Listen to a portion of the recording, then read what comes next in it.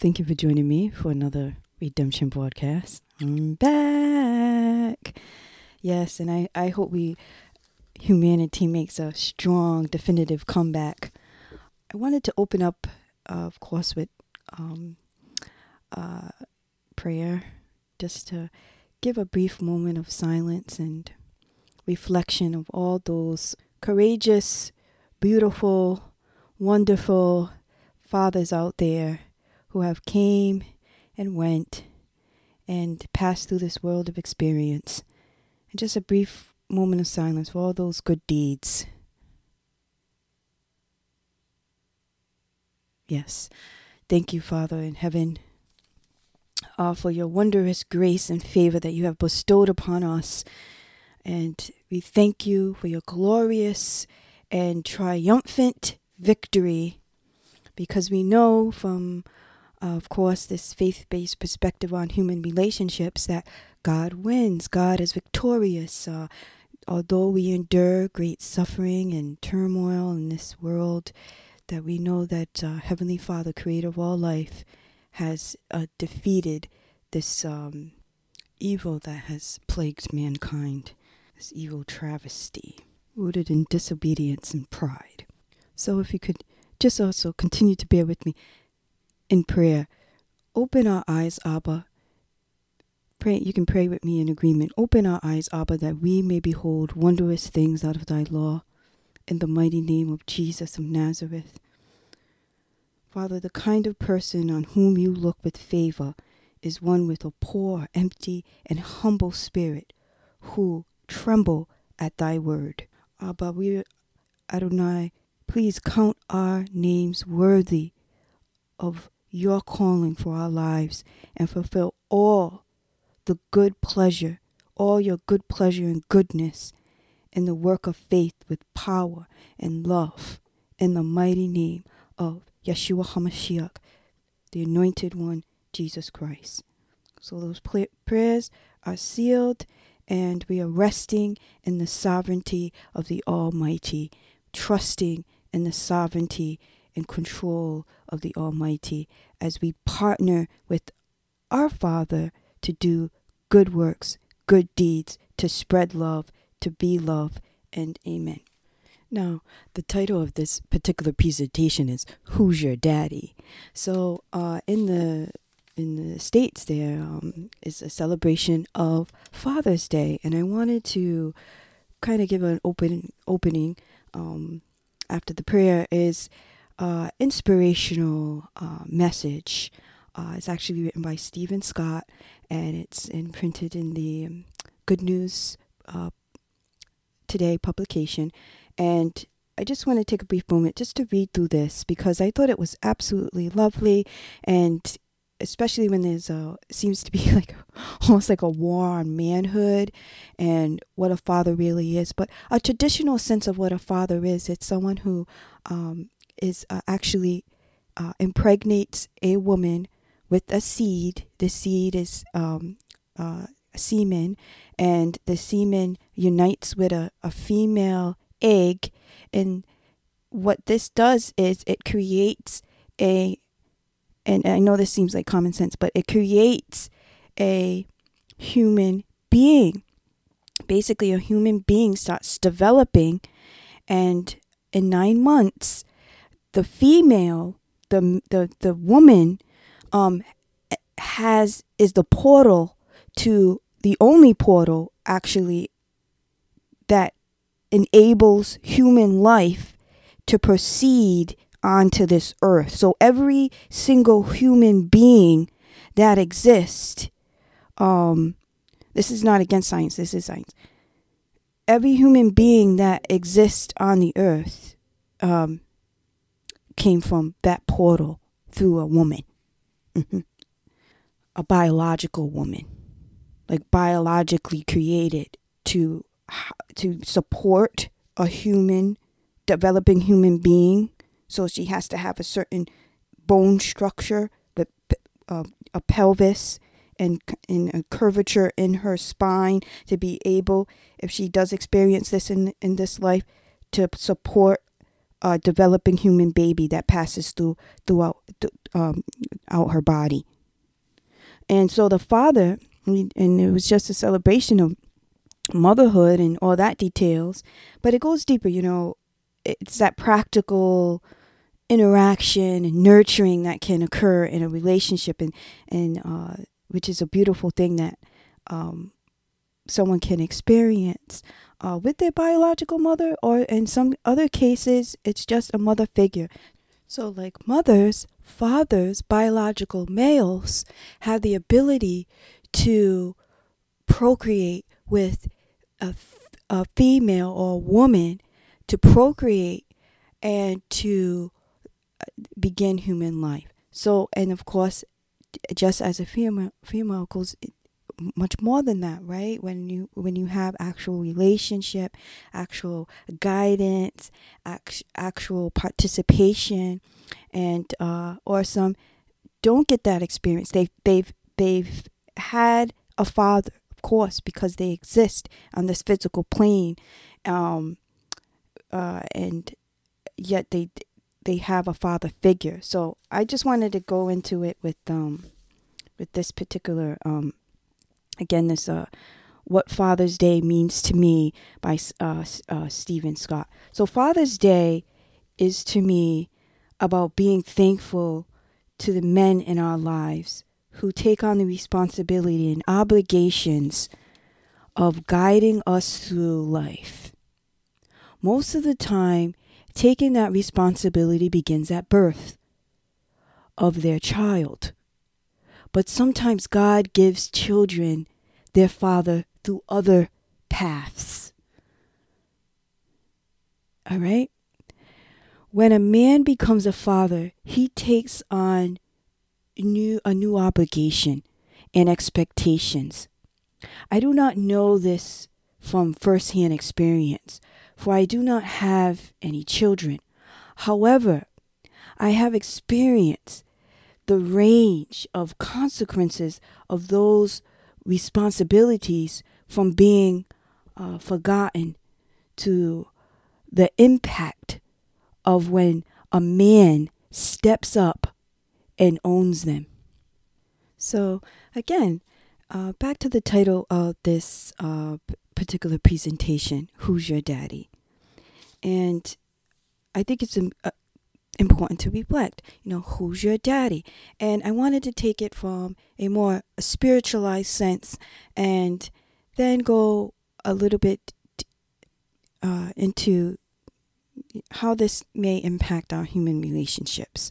Because, of course, we have the spiritual plane where everything is actually happens before it manifests onto the physical plane. So you see a lot of this emphasis on faith-based, because, of course, there's tons of perhaps presentations or teachings on the corporal level of human relationships. However, in this particular redemption broadcast, what we do is we take a faith-based perspective on our human relations, because really that is the fundamental foundation. That spiritual aspect has a deep impact on our human relationships. And again, in previous broadcasts, I was highlighting how important it is to love. How love is, as a believer in Christ, and of course I understand other people have different faith perceptions, but as a believer in Christ Jesus, to be a follower of Christ's teachings, is that in scriptures we're told God is love. And even the greatest commandment in the Torah, being in the Torah, which also Jesus taught, is to love the Lord God with all your heart, soul, mind, and strength, and to love your neighbor as you love yourself. So this is a command. So this whole love, which is understanding that love makes everything grow, love and makes everything grow. Love is what makes the world sustainable, and I'm going to get back to that. But what I wanted to get to is, when we are young children, if you think about it, or just in children reflecting on childhood, is that when a child is young, they're so observant, believe it or not, and they know more than you think. They're extremely observant, and often what happens is they begin to adopt the characteristics, mannerisms of whatever environment that they are around. They get conditioned. So this is our early onset of how we learn about communication, how we relate to other humans. Is learned at the most earliest stages. Of course, some are more hostile than others, but if we look at just a ideal, preferable situation where you just have a loving parent, let's just look at that, and they'll have a father and mother, and the child will begin to mimic their parents. They'll begin to do this reenactment of what they've seen their parents do, and they're just picking up and learning about the world that they've been placed in by the Heavenly Father, of course, and they're having this human experience. So with that in mind, just keep that I wanted to keep that in our mind, how depending on who we're emulating, we'll begin to reflect that type of character and mannerisms. And there's studies to show, how deep impact those imprints at earlier ages from our environment, from our interactions, whether bad or good, can demonstrate, can have a fundamental or rooted, deeply rooted, let's just say deeply rooted effect on how we behave. And in some cases, some unlearned behavior has to happen because it's unhealthy. So with that in mind, I wanted to go to the beginning, Bereshit in Genesis. And I wanted to talk about, because I mentioned about early on, I was praying, we want to be a reflector of our Father's image, our Heavenly Creator's image, because we're made in the likeness and image of our Creator. And being a creation of the Most High, living on this physical plane, we want to emulate the character of the Most High that's been broken from sin. We live in a fallen, broken world. And as a believer in Christ, a way to gain access back into restored fellowship is through Jesus Christ, belief in Jesus Christ and his life, death, and resurrection. And also being obedient to what he taught, which he expounded on the Torah and ushered in a new covenant that also invites the Goyim, the Gentile, into this new restored covenant. So it's a restored covenant. And I wanted to get into this new covenant, this new testament, this new way of living out the commands of the Most High. It's a new, and I would say it's not necessarily, it's a united fellowship. That's what I want to say. A united unity with the Heavenly Father. So we could be perfectly one. Perfectly one in love. So, and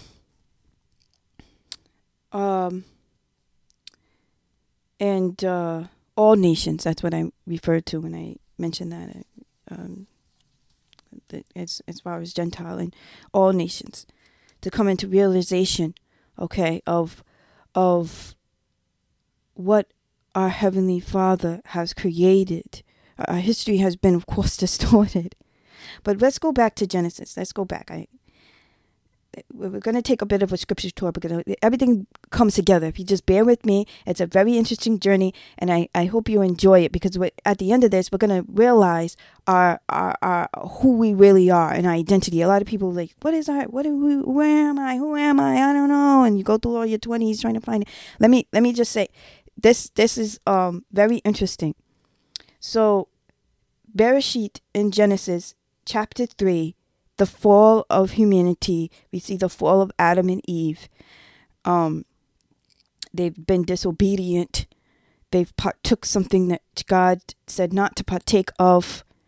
And some has suggested this is an allegory, or a tale of allegory. But I'm just going to look at this specific passage, and I encourage you to read through it. Read what happened. Read the very cunning, deceptive act that happened in this particular Garden of Eden by the adversary, right? So chapter 3, verse 15, it reads, I will put enmity between you and the woman, and between her seed or descendant and her descendant and her seed. He will bruise your head, and you will bruise his heel. And I just want to read this because there's different translations. So I will put enmity between you and the woman, and between your seed and her seed. He will bruise your head, and you will bruise his heel.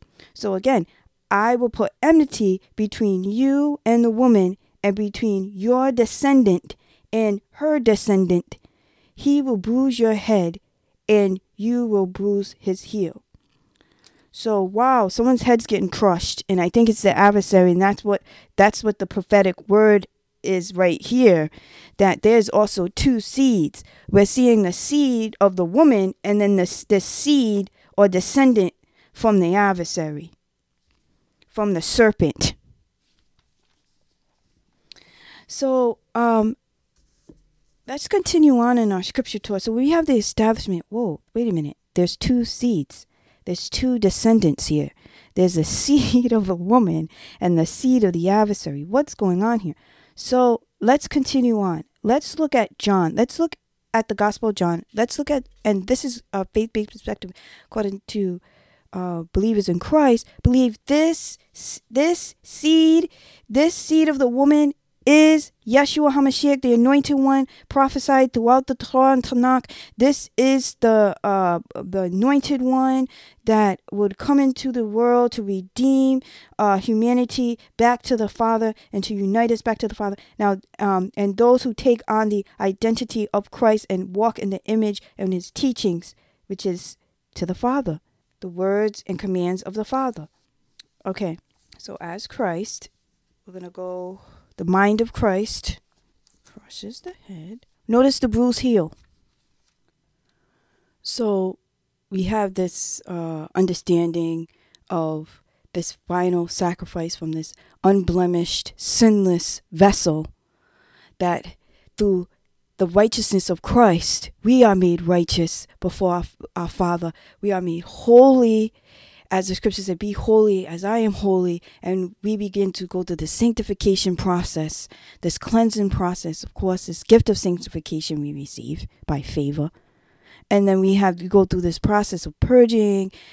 We may go through fiery furnace of affliction, go through all this to purge us of our pride, to we become the image of our Father.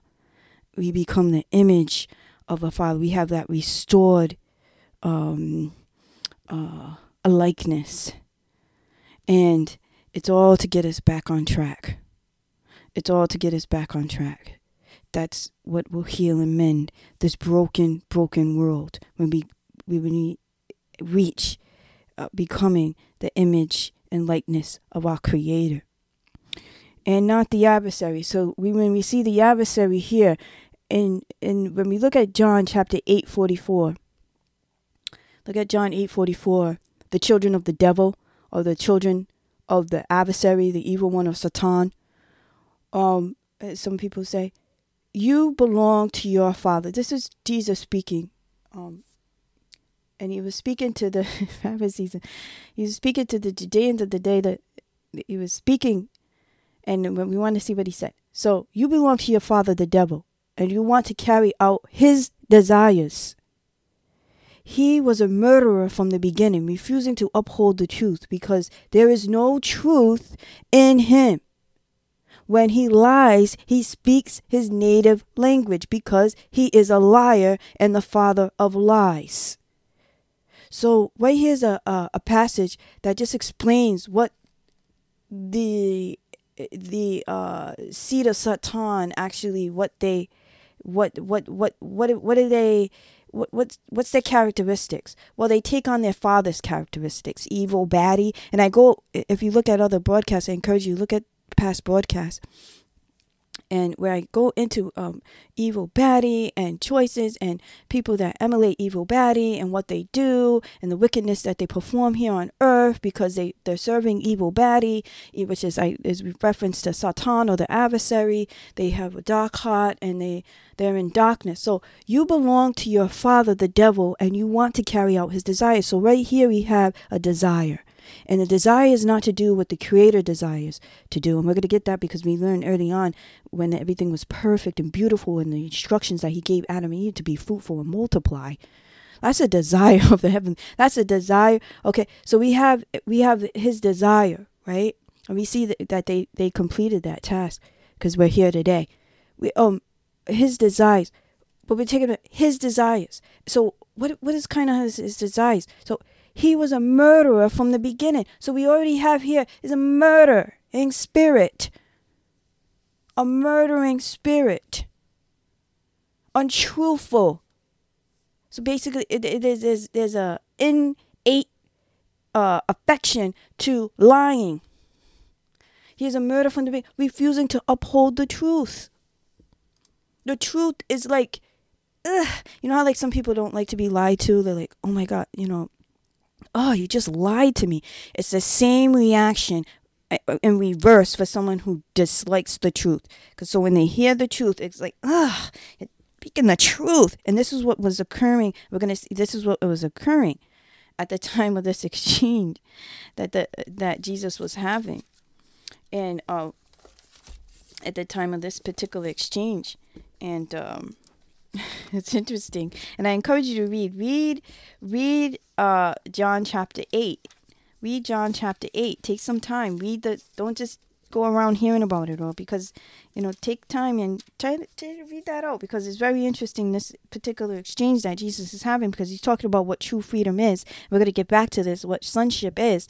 And I tell you that, and this is in, I encourage you to John chapter 8, verse, this is a scripture tour, John chapter 8, 33 to 47. And I'm just going to start. The truth will make you free.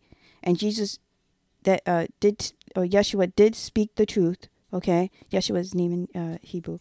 So here we go. Someone say Yeshua. Okay. Yeah. Okay. Yep. All right. So here we go.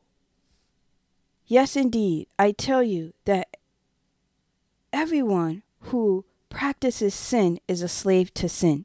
So we're missing the mark, we're being disobedient, we're not following the commands of the Most High. And what is the greatest commandment that we learn? To love the Lord God with all our heart, soul, mind, and strength, and to love our neighbor as we love ourselves. I want us to remember that, because that root in love is completely fundamental to our sustaining our human existence. Now, a slave does not remain with a family forever, but a son does remain with it forever. So if the Son frees you, you will really be free. And we know that Yeshua was the Son of God.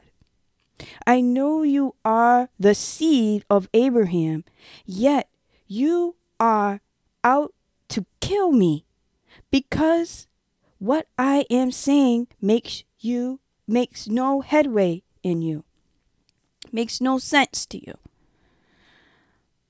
I say what my Father, and this is a key point, that's why I'm saying it slowly like that. I say what my Father has shown me.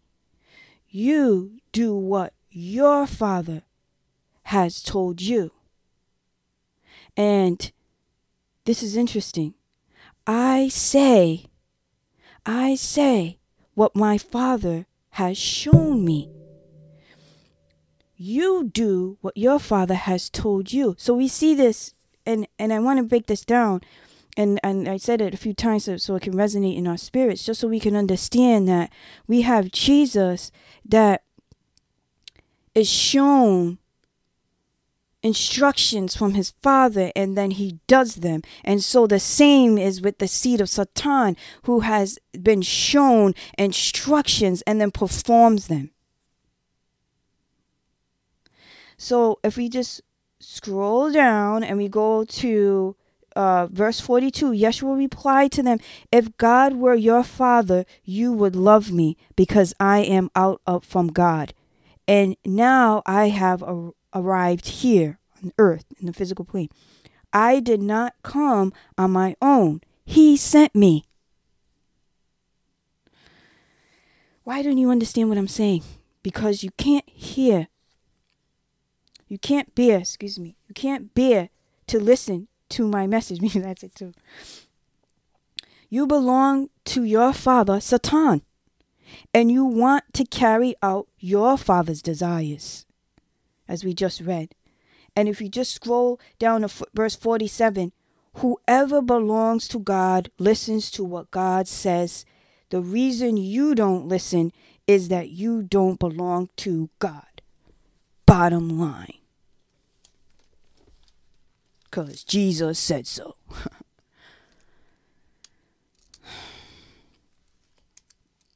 I believe it's in scriptures, you show me the path of life. In your presence is joy to satisfaction. At your right hand are pleasures forever. Jesus came to show us the path of life. And so I wanted to highlight that so we have an understanding of the two seeds that exist on this physical plane. And they're at enmity. But we have a prophetic pronouncement early on. The Most High told us the end from the beginning. That the head of the serpent will be crushed. The head of the serpent will be crushed. And that doesn't come without pain or suffering. As we see Yeshua went through his crucifixion. It doesn't come without affliction in this life. And later on, in those who bear tribulation and suffering, the believers that follow the teachings and spreading the message, the new covenant message of restored fellowship, this redemptive work, buying us back from the adversary, giving us victory and sonship. We're no longer slaves to sin. We are sons and daughters of the living God. We have divine sonship. And I'll just put it under the mantle of divine sonship. That's who we really are. We're creations of the Most High. And that in Christ Jesus, we have authority over the kingdom of darkness. Has no authority over us in Christ Jesus. In that unity. And that's what all that unity that Christ was leading us to. And later on, and we read in and when I talk about perfectly one, and I'll get back to that, but I wanted to get that understanding of divine sonship. The divine sonship. And if we think about this a little further, I know this is at a bit of a lengthy broadcast, but I want us to really dig deep and not just miss it, because these words can be often missed. In the Tanakh, in the book of the prophets, Habakkuk, we have a passage that says, you come out to save your people, to save your anointed one. You crush the head of the house of the wicked, uncovering its foundation all the way up to the neck. It's prophetic. Prophetic. Anointed one. Anointed. Crushing the head. Crushing the head of the house of the wicked, uncovering its foundation all the way up to the neck. It exposes, the truth exposes the lies. It's the light in the darkness of the adversary. The lies of the adversary. Truth exposes the lie of the adversary. And what is our hope? Break the arm of the wicked. As for the evil man, search out his wickedness until there is none left. And you say, oh, wow, that seems that was in Psalms chapter 9, verse 15, I believe. And it was, oh, that seems kind of graphic. You talk about breaking the arm of the wicked. That's, I guess, like an act of violence. But you You think, that's a surface level understanding. Break the arm, the deeds of the wicked. Because you work with your hands, right? Break the arm of the wicked. As for the evil man, search out his wickedness until there is none left. Root it out. And if you're traveling wickedness, we have in Isaiah, and it said, let the wicked person abandon his way, and the evil person his thoughts. Let him return to Adonai, and he will have mercy on him. Let him return to our God, for he will freely forgive. Let's return. If you return to me, I'll return to you.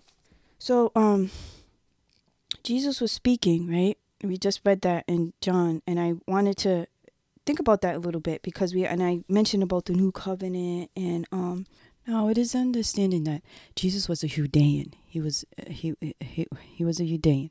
He was from the tribe of Judah, so he followed the spirituality of the Torah and the Tanakh. So he familiar, let's just say, and practicing, culturally embedded, and in Judaism. You want to say what it was Judaism.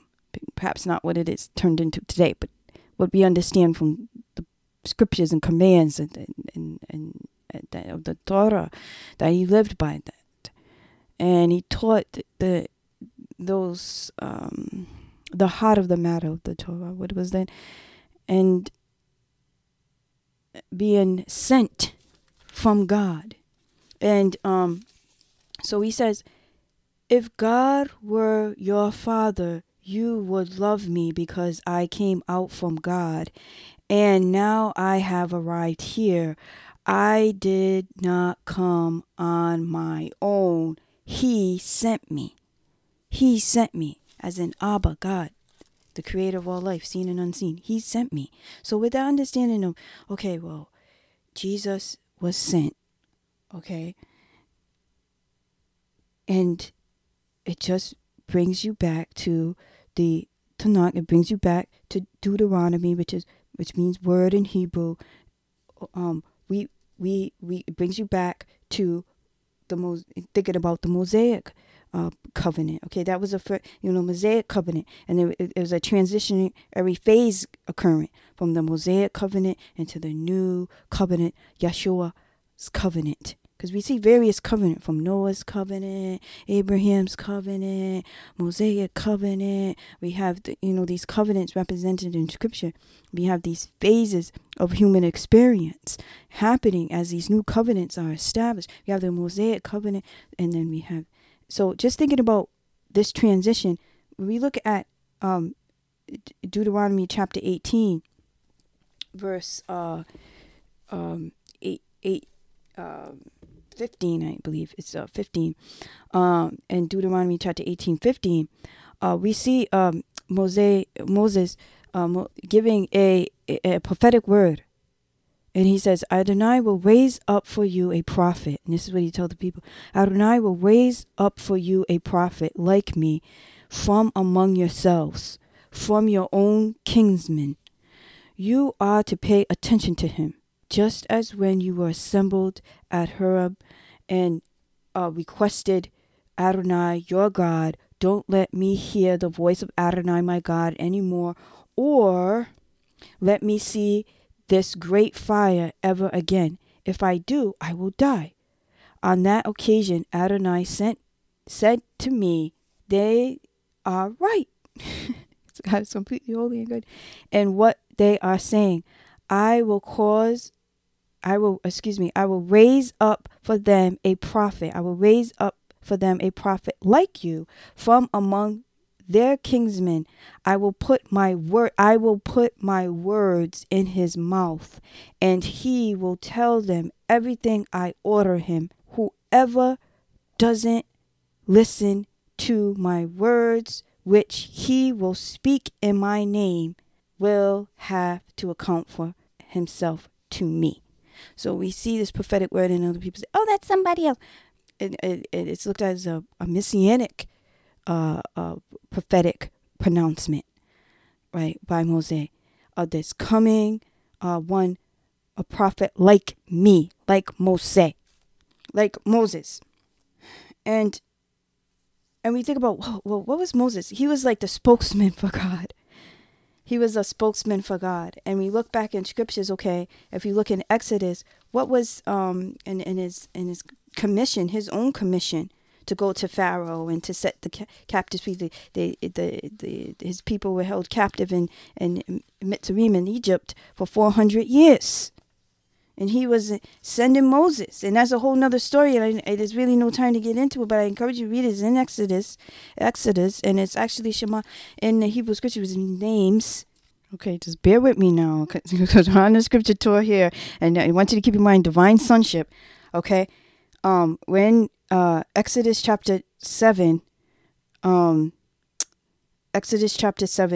we're looking at verse 1. But Adonai said to Moses, I have put you in the place of God to Pharaoh, and Aaron, your brother, will be your prophet. You are to say everything I order you, and Aaron, your brother, is to speak to Pharaoh and tell him to let the people of Israel leave the land. So this is interesting because this is phenomenal, because I just wanted to give a background of, like, Moses' commission. Moses would be like God to Pharaoh. And he was going to put words in Moses' mouth. You are to say everything I order you. So he was speaking. So when he spoke, it was as God was speaking. Because he was being obedient to what he was being shown by God, and to relaying that to Pharaoh and to his people.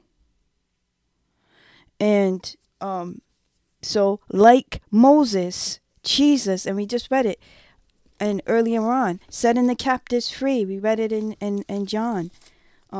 Jesus setting the captives free spiritually. And then what we begin to see in the age to come is this manifestation of that freedom. We'll begin to see the manifestation physically in this corporal plane of that freedom. And that Yeshua, which is Jesus. So it's very important for us to maintain the mind of Christ. And what is the command that Jesus gave? Because it said, listen to him. What is the command that Jesus gave? To love the Lord God with all our heart, soul, mind, and strength. And to love our neighbor as we love ourselves. And we know that in this particular, and it's so interesting, because we just read Exodus chapter 8, verse 1. And also that, and before and previous, John chapter 8, where he talks about being sent by God. And I say what my Father has shown me.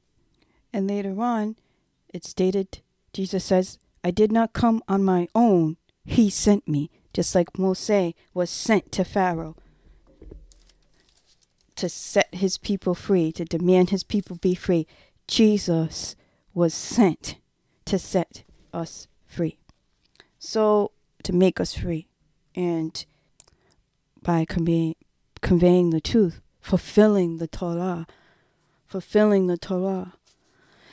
And we see also that with the destruction of the temple in 70 AD, the final destruction and desolation made into the area in Judah, we see this New Testament begin to take root, because in the time of Christ, and even after the 3 years after Christ, the years after Christ, there was a transitional phase, in a limbo period, and of the Mosaic law with the new covenant, and it being under commission, spread and shared, and developing a messianic community, Christ's teachings, what he prophesied, what he told his disciples or taught ones. And we see this growth, and 2,000 years later, we still have it. 2,000 years has transformed lives, It has transformed people's perceptions, and it has brought people closer to the Heavenly Father. Because we see Jesus constantly throughout the Gospels pointing to the Father. We see constantly throughout Scriptures Jesus pointing us to the Father, pointing us back to the Father, pointing us back to restoration with the Father. So I wanted to highlight those passages just so we could get an understanding of sonship, an understanding of foundational aspects when it comes to our human relationships. And who's your daddy? We know that either your daddy is evil baddie or your daddy is serving the one true only king. And that is Elohim. That is God. That is the creator of all life, seen and unseen. And becoming and coming into unity. And just to think about the prayer that's demonstrated in the book of John, spend some time there. But in the book of John, and I know it's one of the later Gospels and everything like that, but if you look at the book of John, I want to get this concept of unity, because this is also taught in this concept of unity and clinging to the Father and being in unity with the Father. That's what I wanted to highlight. But that I pray not only for those, but also, and this is in chapter 17, by the way. This is Jesus' prayer. Recorded in John or put in John. I pray not only for these, but also for those who will trust in me because of their word. But they may all be one. Just as you, Father, are united with me and I with you, I pray that they may be united with us, so that the world may believe that you sent me. The glory which you have given me, I have given to them, so that they may be one, just as we are one. I united with them, and you with me, so that they may be completely one, perfectly one, and the world thus realize that you sent me, and that you have loved them just as you have loved me. So there we have it, folks. And then later it says, Father, I want those you have given me to be with me where I am. Righteous Father, the world has not known you, but I have known you, and these people have known that you sent me. I made your name known to them, and I will continue to make it known, so that the love which you have loved me may be in them, and I myself may be united with them. And that's where we must remain, united in love. United in love means to be united in Christ, to be united to the Father, so we can be perfectly one. See, we're back to love. And the Most High is also a God of judgment, and we talked about it in another broadcast, yes, the Lord is merciful. Yes, the Lord is compassionate. Yes, there comes a time where enough is enough. And we see that throughout scriptures, where different kings are humbled. They're brought down low. And he raises kings, and he anoints them and puts them in place, like David. Where Saul was dismissed. He started out all right, started out prophesying. And in a rebellious, prideful heart developed in Saul, and Saul was dismounted. He dismounted. And where it was a bit of a turbulence. Let me just say, it wasn't an easy transition. Let's just say it wasn't an easy transition, but the transition happened. Where David was eventually anointed king and placed as king. I mean, Saul was out for David's life. But David still respected. He still had respected Saul and his kingship and his early anointed status and kingship. And even when he was able to enact revenge and put Saul in his place, because he was hunting him down like a dog and he was trying to kill David. Let's just put it frank. But David says, he's noted in saying in scriptures, may Adonai judge between you and me, and may Adonai avenge me on you, but I will not lay a hand on you. That's how much respect David had for Saul. I mean, and for God, for God, and trusted in God. And we see that play out because Saul was eventually, we know that he was dismounted and he committed suicide. And David gave him a proper burial. Honorable burial. We know the wicked things that Saul did. He even tried to kill him. He still gave him a honorable burial. Here we go. But we know David's name is a righteous name, and it lives on. David after God's own heart. And David was not perfect. David was not perfect. We know that in scriptures. And what he did, if you want to read about his life, read about his life.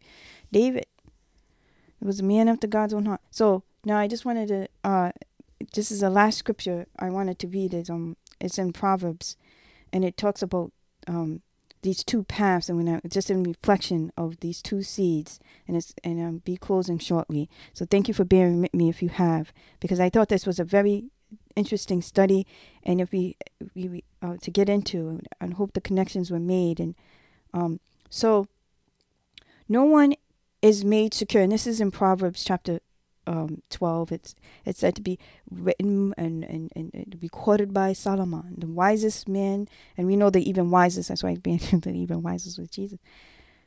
No one is made secure in wickedness, but the roots of the righteous will never be moved. Will never be moved.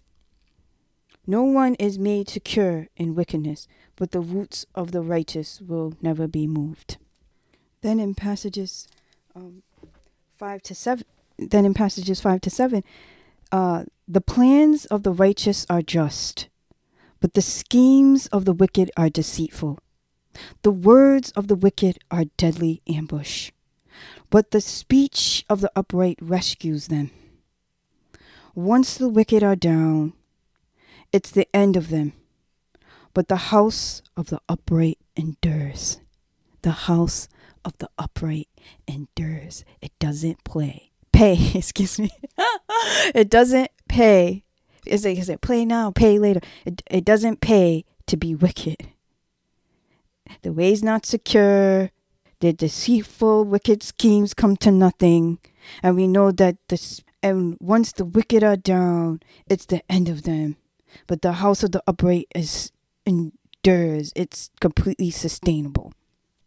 So back to what I mentioned about divine sonship and being sons and daughters of God, being children of God, being born again and believers in Christ, and being born and having restored fellowship with the Father, walking in love, being in love, sharing love, being love to others, doing good deeds. What is deeds? Good actions, helpful actions,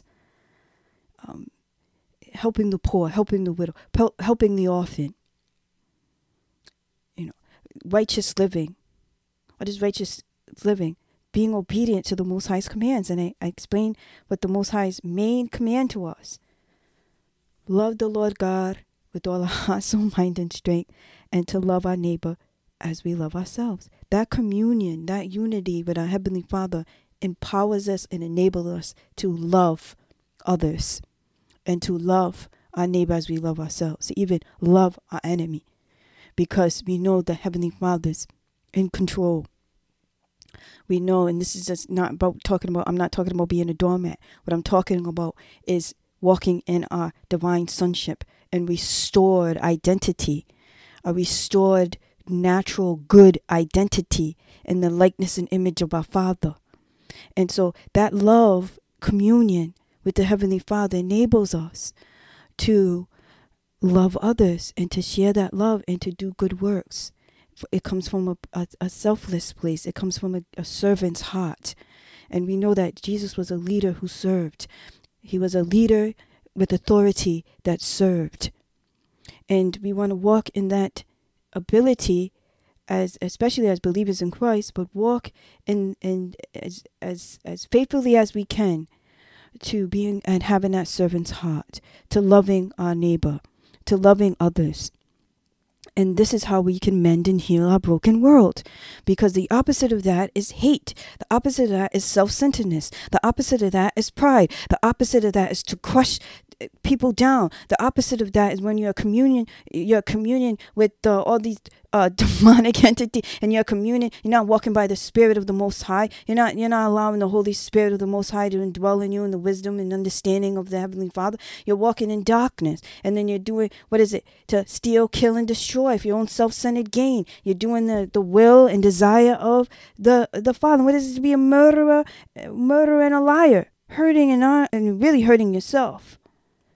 Preparing yourself to be eternally set apart by your own deeds and behavior, to be eternally set apart from all that is holy and pure and good.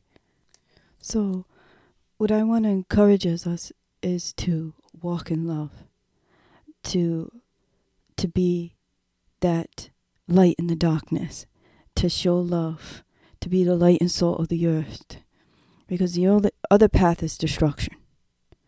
And we're walking in selfishness and pride, and the path of it is destruction. You look at all the places where hate is allowed to thrive. It's the most destructive, dysfunctional, corrupt places you could ever imagine, because any type of operation outside of the unity with the Heavenly Father is disastrous. That's why love makes everything grow. You look at places where love is thriving, and people are doing good deeds and helping, that sharing mutual benefit, you'll see those places thrive. It's a place of life. It's a place of life. And speaking of life, because early on, I know I mentioned about closing, but the fact of the matter is, early on I mentioned about the earliest commands in Bereshit, in Genesis, the Most High gave to Adam and Eve: be fruitful and multiply upon the earth, fill the earth. Go ahead, go at it. No Eve. Adam, Eve, no Adam. And to be fruitful and to multiply. We know, and I talk about sustainability, that's a big word, right? That's also thrown around. Sustainable, it's sustainable this and sustainable that, and sustainable world. And so sustainability in a modern sense is the ability to exist constantly in the 21st century. It refers to generally the capacity of Earth's biosphere and human civilization to coexist. So that's like a quick understanding. Okay, what does it mean to be sustainable? So okay, so and I want to highlight this. I wanted to highlight this. So sustainable, capable of being supported, pertaining to a system that maintains its own viability by using techniques that allow for continual reuse, able to be maintained or kept going as an action or process, able to be kept going. We want humanity to keep going, but right now it's hitting like you ever hit a rock bottom. From the birth rate, according to the World Bank, the birth rate is plummeting.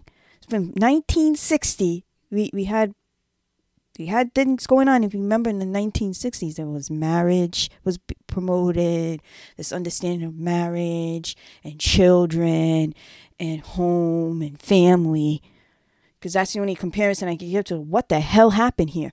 1960, boom, big, huge plummet. There's always been an assault. And you read that in Enoch, in the book of Enoch. I know people are not familiar with that book. It is also in the Ethiopian canon. But the book of Enoch explains, there's always been an assault on procreation, on humanity from the adversary. And we see early on, perhaps the reason for that, to prevent this crushing of the head of the serpent. And we see that complete defeat in Christ Jesus. We see that complete defeat. Right, those with the mind of Christ, we know God wins. He's our only deliverer. The only deliverer will be the Most High. The writing's on the wall, let's say. Babylon has fallen 2.0. But we look at sustainability in our humanity, and it being promoted of being replaced, turning into cyborgs, our own concept of what it is to be human. And if the Most High doesn't deliver us, then nobody will be left on the earth, just like in the days of Noah. So if you don't think it's the days of Noah, I don't know what to tell you. It's the days of Noah. The days of Noah, Noah was one of the last pure human, righteous person on earth. 8 left in the ark. And the rains came down, the floods came up. God renewed the earth. People say, oh, this must not been the first time that's been happening. It's been no. Well, we know the earth was renewed again and started over.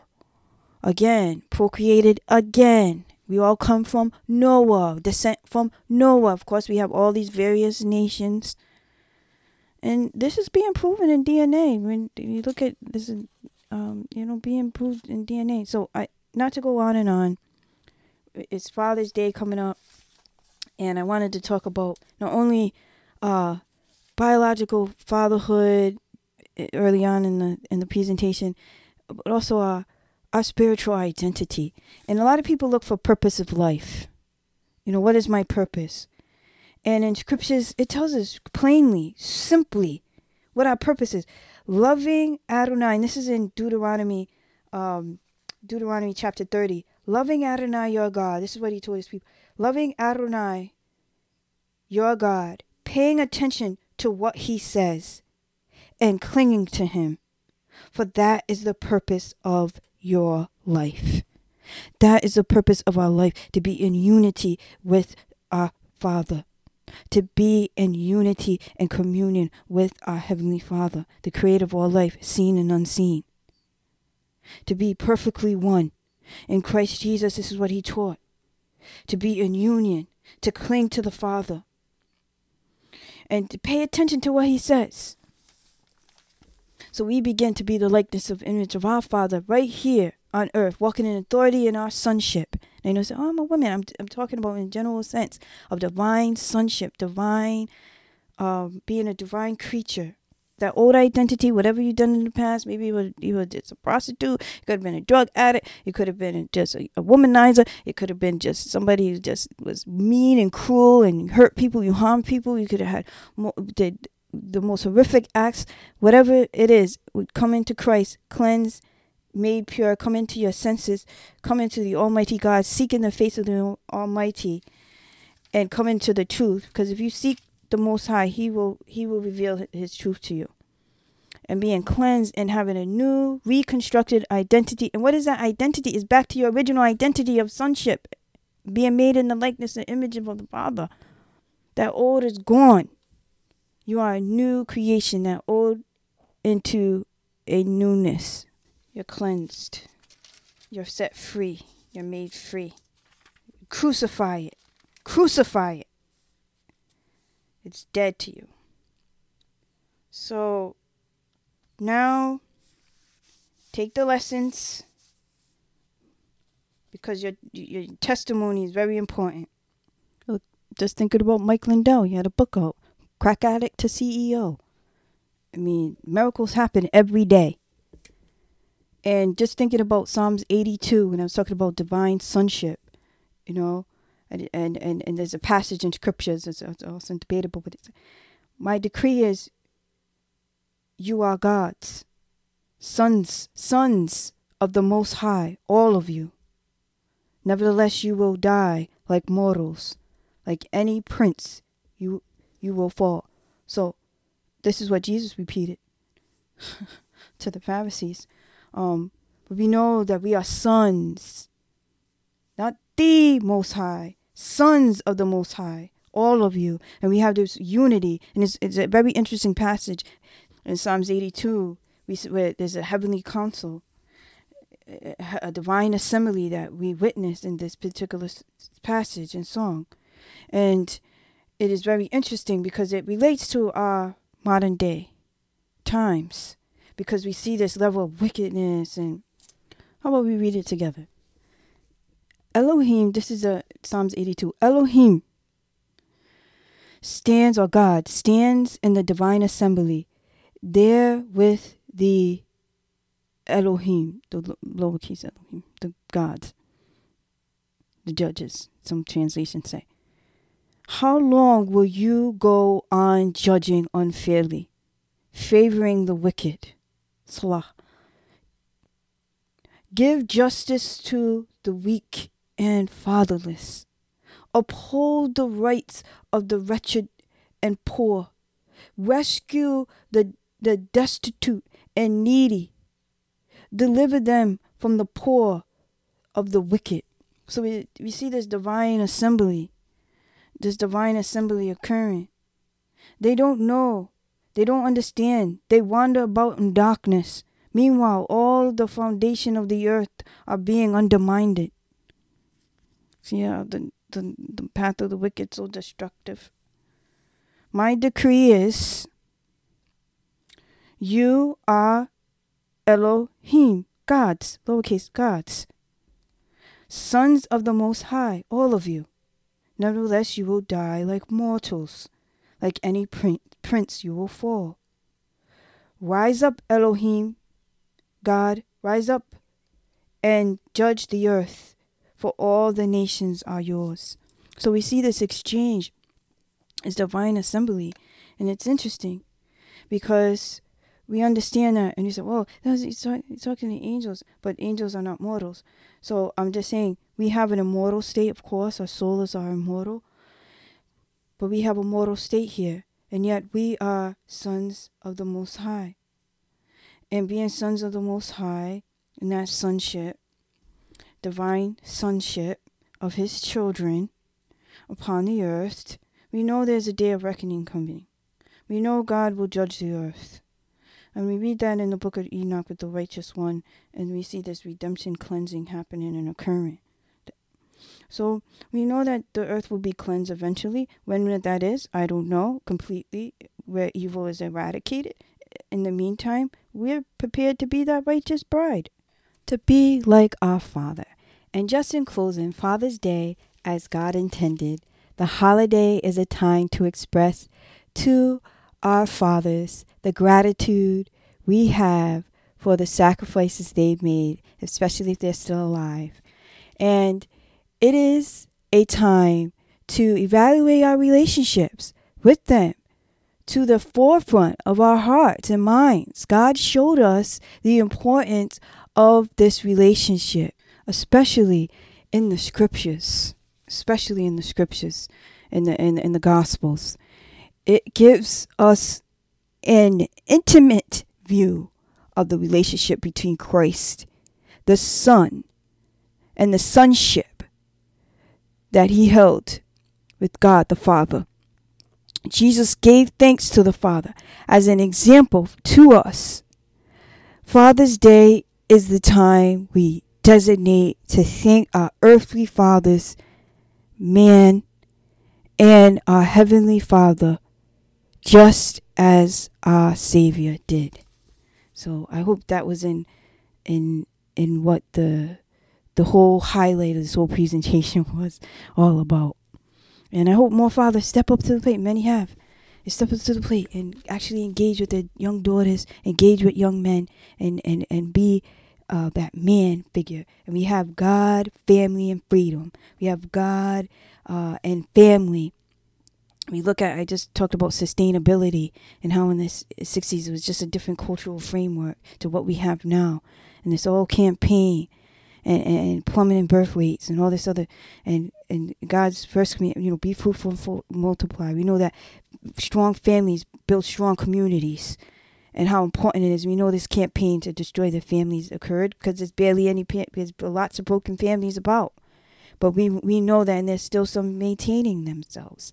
And the only way you really maintain is putting God first. And I hope we put God first in this nation and in our own lives. And that family, we promote family, and this will help promote freedom. Because taking the man out, the leader, the head of the home, and taking the man out and destroying the families and everything like that is a direct effect on our freedom. On that initial front. That front guard, And so we want to make sure that we uphold what manhood in the scriptures teach, what it really means to be the man. If you're struggling to find out how can I regain my manhood, I would say read the scriptures, because it tells you how to be a good man. It tells you how to be a good woman, and it tells you what a good woman does, and it tells you what a good man does. So, and So, of course, that's walking in love. So, thank you for joining me for this broadcast. I know this was one of my longest broadcasts, but there was a lot to say, and I hope. Thank you for, if you have endured to the ending of this broadcast, you are a blessing. Thank you. I hope you return to listen for some more good faith-based broadcasting on, especially when it comes to our human relationships. Enjoy your Father's Day if you're having one, and encourage you to get involved. Sometimes it may be challenging and to get involved in your child's life, but go ahead and at least try. So we want strong families, strong men around, and so thank you. Shalom. May God bless you. Have a good day or evening. Peace and love.